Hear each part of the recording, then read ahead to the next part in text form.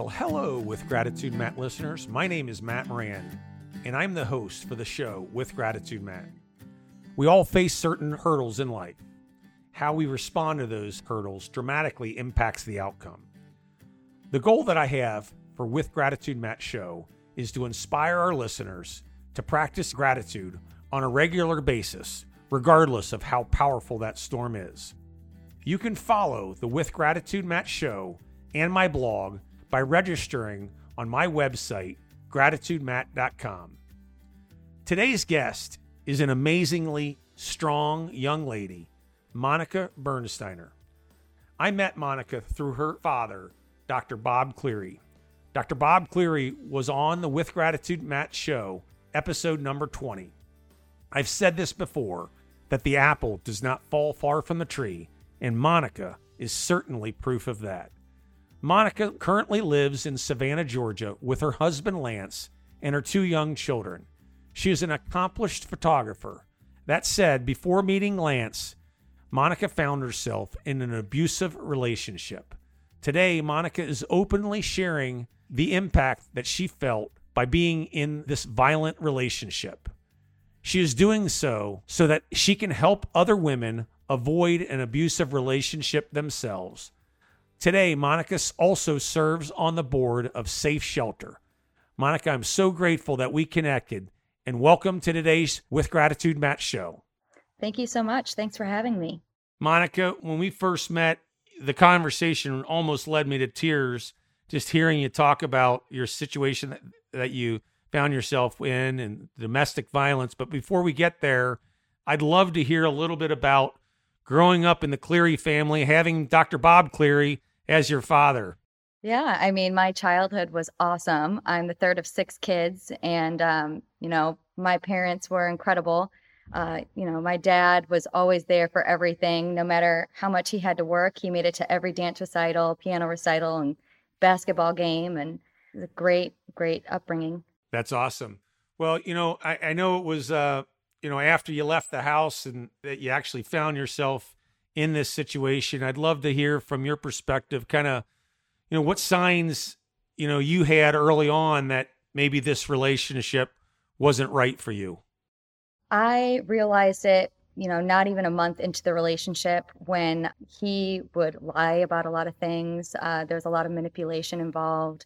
And I, quickly learned that he was not an honest person, and his temper would get out of control very quickly early on. How long before you actually sought help to actually, resolve the issue? It took me about a year to finally start asking for help. It wasn't until I had visible bruising that I had to explain to people that I started to try to find a way to get out of that relationship. Yeah, I know what really amazed me through this whole situation is you mentioned to me that coming out of this relationship really helped you stir the faith that you have today. Could you maybe talk a little bit about that? Yeah, absolutely. So during that relationship, I was kind of, questioning what I believed in. And, regardless of that, I was praying to God anyway for help. And after my last big fight with my abuser, I ended up meeting my husband, Lance. And during that time, he worked at a church called Compassion Christian here in Savannah. And one of the first questions he asked me was, "Do you believe in God?" And I was like, "I'm not really sure. I believe in something." And he said, "Will you come to church with me?" I said, "Yeah." And so I went with him, and going to that church was kind of that aha moment. I didn't feel judged. Everyone was very welcoming. The sermon really hit hard. And so it really kind of brought me back into that and really helped me grow in my faith. And ultimately, with respect to your abuser, there was a restrictive order placed on him, if I'm not mistaken, and there was a whole court hearings and all that. And Lance accompanied you through the whole process, right? He did. I only knew Lance for about 2 months at that point, and I got the restraining order with Lance's encouragement, and he ended up coming to the court date with me, because you have to go to court and face that person that you're getting the restraining order against for them to put it in place. And so April 1st of 2013 is when we had to go to court and everything was finalized. We touched on earlier the amazing upbringing that you had with your dad at the head of the household. What was it like when you ultimately had to share with your father? You know, what was his reaction, and how did that whole conversation go? It was really hard. I get emotional kind of thinking about it a little bit just because he's always been the go-to person when you're in trouble and the one that you talk to. And I remember talking to my cousin about what had been going on, and she shared it with my dad. And so when we came home after Christmas with the family, everyone got in the car, out of the car, and my dad asked me to stay in the car. And he ended up asking me what's going on, tell me, and I basically broke down and told him everything. And he gave me options. You know, I was in my final quarter at SCAD, at Savannah College of Art and Design, about to graduate. And he's like, you can take time off if you need to. You don't have to go back. You have options. You can stay here. You can do school online. And so just having that support meant a lot to me. And then going back to Savannah, I ended up going back to finish my last quarter of SCAD. My dad would call me, you know, frequently to check in just to make sure I was okay. And that meant so much to me. And you mentioned you're from a big family. I mean, were there brothers and sisters that also, you know, lend a helping hand as well? Yes, definitely. I'm really close with all of my siblings, and they all actually met him, and none of them liked him. And so they were kind of pushing me to get out before they even really knew what was going on. And once they really knew, then they were, you know, at my defense and making sure that I was okay. Well, today you and Lance ended up dating. You get married 7 years ago. Is that right? That's correct. It'll be 7 years this September. And you have two beautiful girls, Nora and Ada. Yep. When you're going through that process, I mean, obviously you're a loving mother today. Did you ever dream that you'd have two little girls? I never thought that I'd end up with two girls, but I'm very happy. You know, I love it. It's so much fun being a girl mom. For some reason, I always thought I'd have all boys, but, you know, I'm happy. My wife would also say the same, and we have two girls, and it's awesome being a girl dad. Oh, yeah. I got pampered on Father's Day this year for sure. Oh, good. But, you know, I want to move to just them, you know, my girls, your girls. They're both, all of them are quite young. Have you thought at all about what you potentially might share with them as it relates to violence, domestic violence, so that they don't find themselves in the same situation that you found yourself in? Yes, absolutely. I've thought about it frequently on how I would explain those signs to them, the 8 signs of, you know, an abuser. And my husband's very encouraging and wants me to share those things with them as well when they're at the appropriate age so that they can avoid ending up in a situation like I was in. So I definitely plan to once they're at the age where they start dating and start having interest in others. Hopefully for, you know, mine are 10 and 8. Hopefully that's ways away, but, you know, it'll come upon us sooner than later. Any recommendation to me as it relates to, you know, how I might be able to, you know, just communicate the importance of being careful of who you actually date and, you know, get close to? Absolutely. I think one of the best things you can do is, you know, lead by example and show them what it means to be a good partner and love your partner and take care of them. And I also think it's good to just, you know, you yourself study up on the signs of an abuser and learning what those red flags look like so that you can teach those things to your daughters as well. I think once you kind of learn what those signs are, it's a lot easier to point them out because when I was in my relationship, I didn't know what those signs were. And so I struggled to really figure out what was love and what was really just jealousy and control because it gets confusing when you're in that manipulative cycle. So as you look back, you've learned a lot about this and, you know, abuser tendencies. Knowing what you know now, do you look back on it and are you in some respects amazed that you were in this relationship for a year? Yes, absolutely. I look back and I just, you know, I can't really believe that I stayed as long as I did, but I also can because it is such a confusing cycle when you're really in it. And they say that leaving is the most dangerous part, which I find to be very true. Yeah, that's understandable. I think I shared with you that my wife deals with trafficking, sex trafficking, or just trafficking in general, and that the victim and them leaving it's quite similar to what you're talking about. So I totally get that and understand that. You know, as you know, we're on a show with Gratitude, Matt. centered around the importance of practicing gratitude. When you hear that word, Monica, I mean, what comes to mind, or maybe even share with what you're grateful for today? I mean, I am incredibly grateful for my family, my parents, my husband, my children, just the love and support that I'm surrounded by today, that they never left my side, even when I was at my lowest. I think that, that's the best thing that you can have in a situation where typically you feel the most isolated. And so just knowing that I have that support system in my life means the world to me. And over the last 7 years, you mentioned that Lance really helped you find the faith that you have today. I mean, where's your faith today relative to, say, 7 years ago when, or maybe longer than that, when Lance asked you, do you believe in God? I feel like I've come a very long way since then, since going into that church for the first time. I think that I have much stronger faith, and I'm surrounded by such a good support system that continues to teach me more and more about that faith. And I'm excited about it because it's something that we can pass down to our girls and teach them about, and, keep that good, solid foundation within our family. And if somebody asked you today, do you believe in God, how would you respond? I would say yes. I do. Emphatically. Yes, I do. I really believe that Lance, was kind of sent to me, 2 weeks after my lowest point. And I really, everything that has come into my life since then, I really think that it's all God's work. That's awesome. That's awesome indeed. If you, just move to the abuser a bit, that was a long court situation, but if memory serves me correctly, and shortly thereafter, he found himself back in the court system for a similar situation. What ultimately, happened after the second time he ended up in court? So we had our court date, and he had been seeing someone new, and I know that the cycles have continued in his life, and his past partners after me.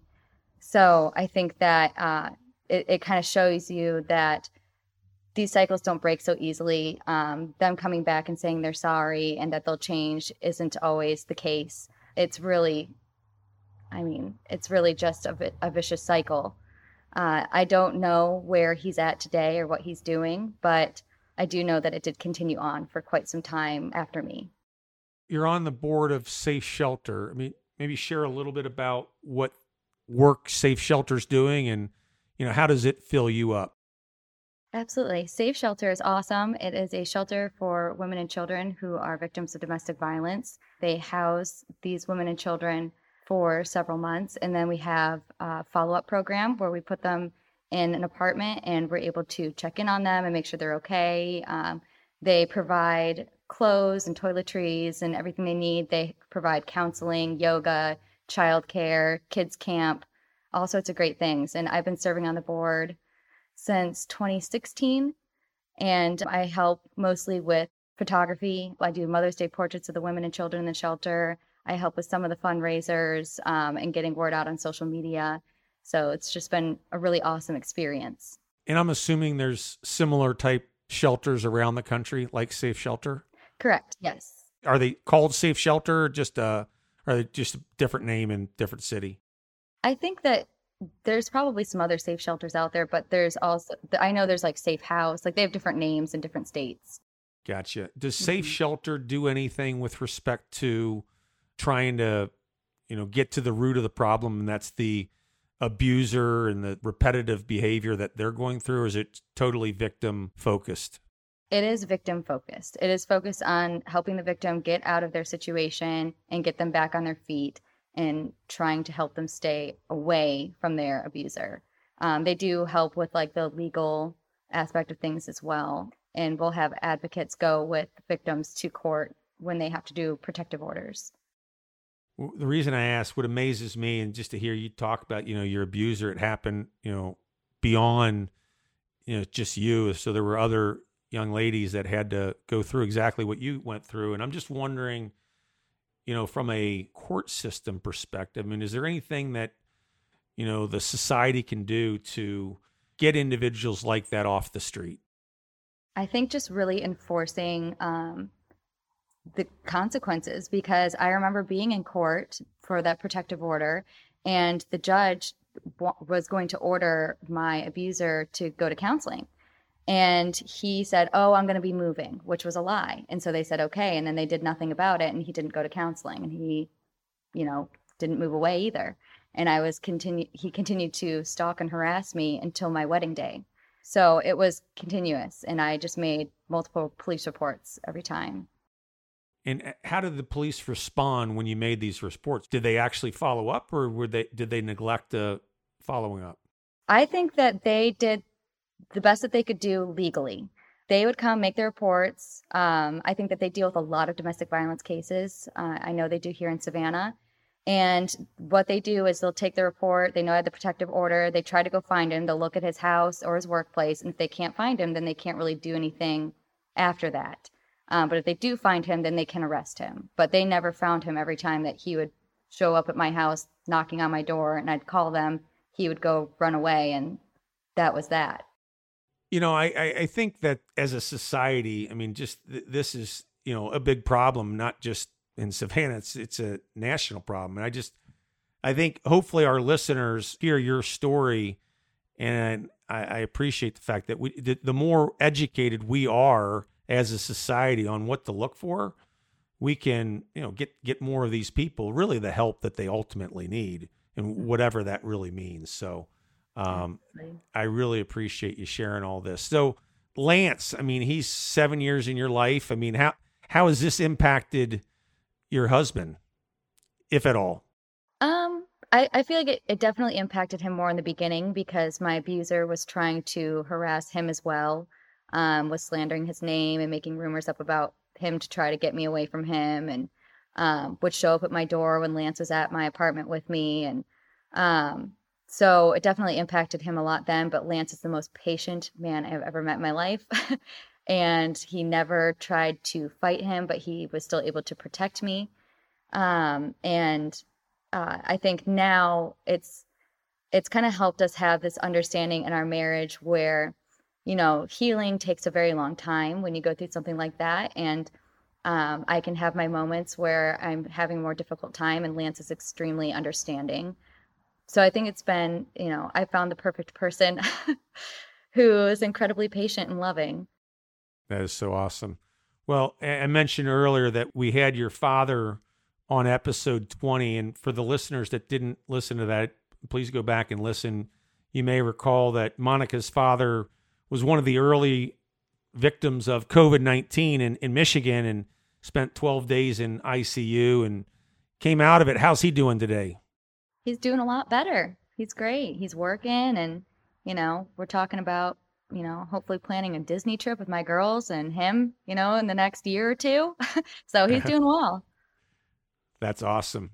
Well, I know as we kind of wrap things up here, we wrap up each show pretty similarly, but, for you, I'll tweak the question just a bit, but I know, because obviously you going through the relationship that you went through would be devastating for anybody to go through, right? And as you think back on that situation, the domestic violence, I mean, is there anything that you can think about that really helped strengthen who Monica is today?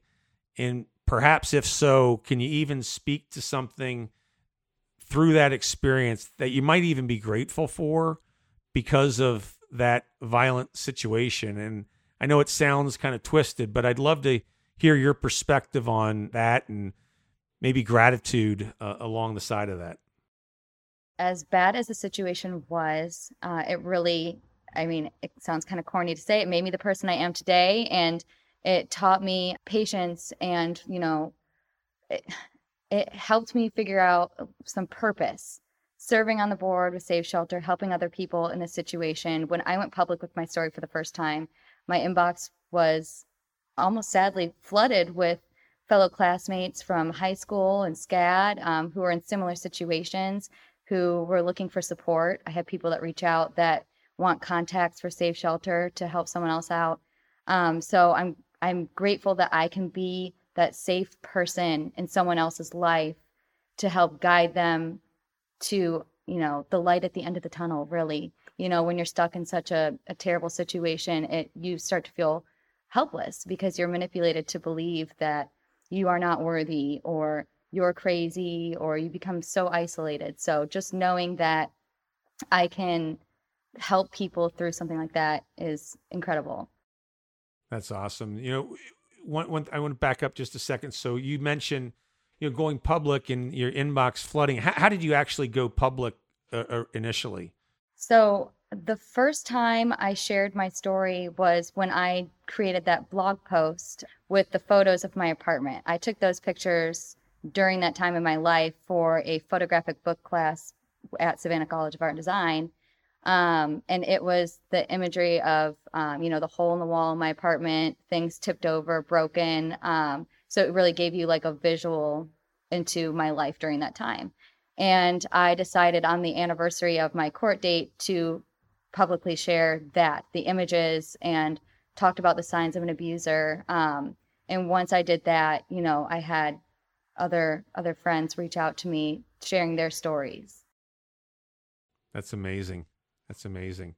I mentioned on the front end, I have 2 girls, and I want to do everything possible to help them from avoiding this type of situation. And I know you and the work that you're doing will help other young ladies avoid an abusive situation.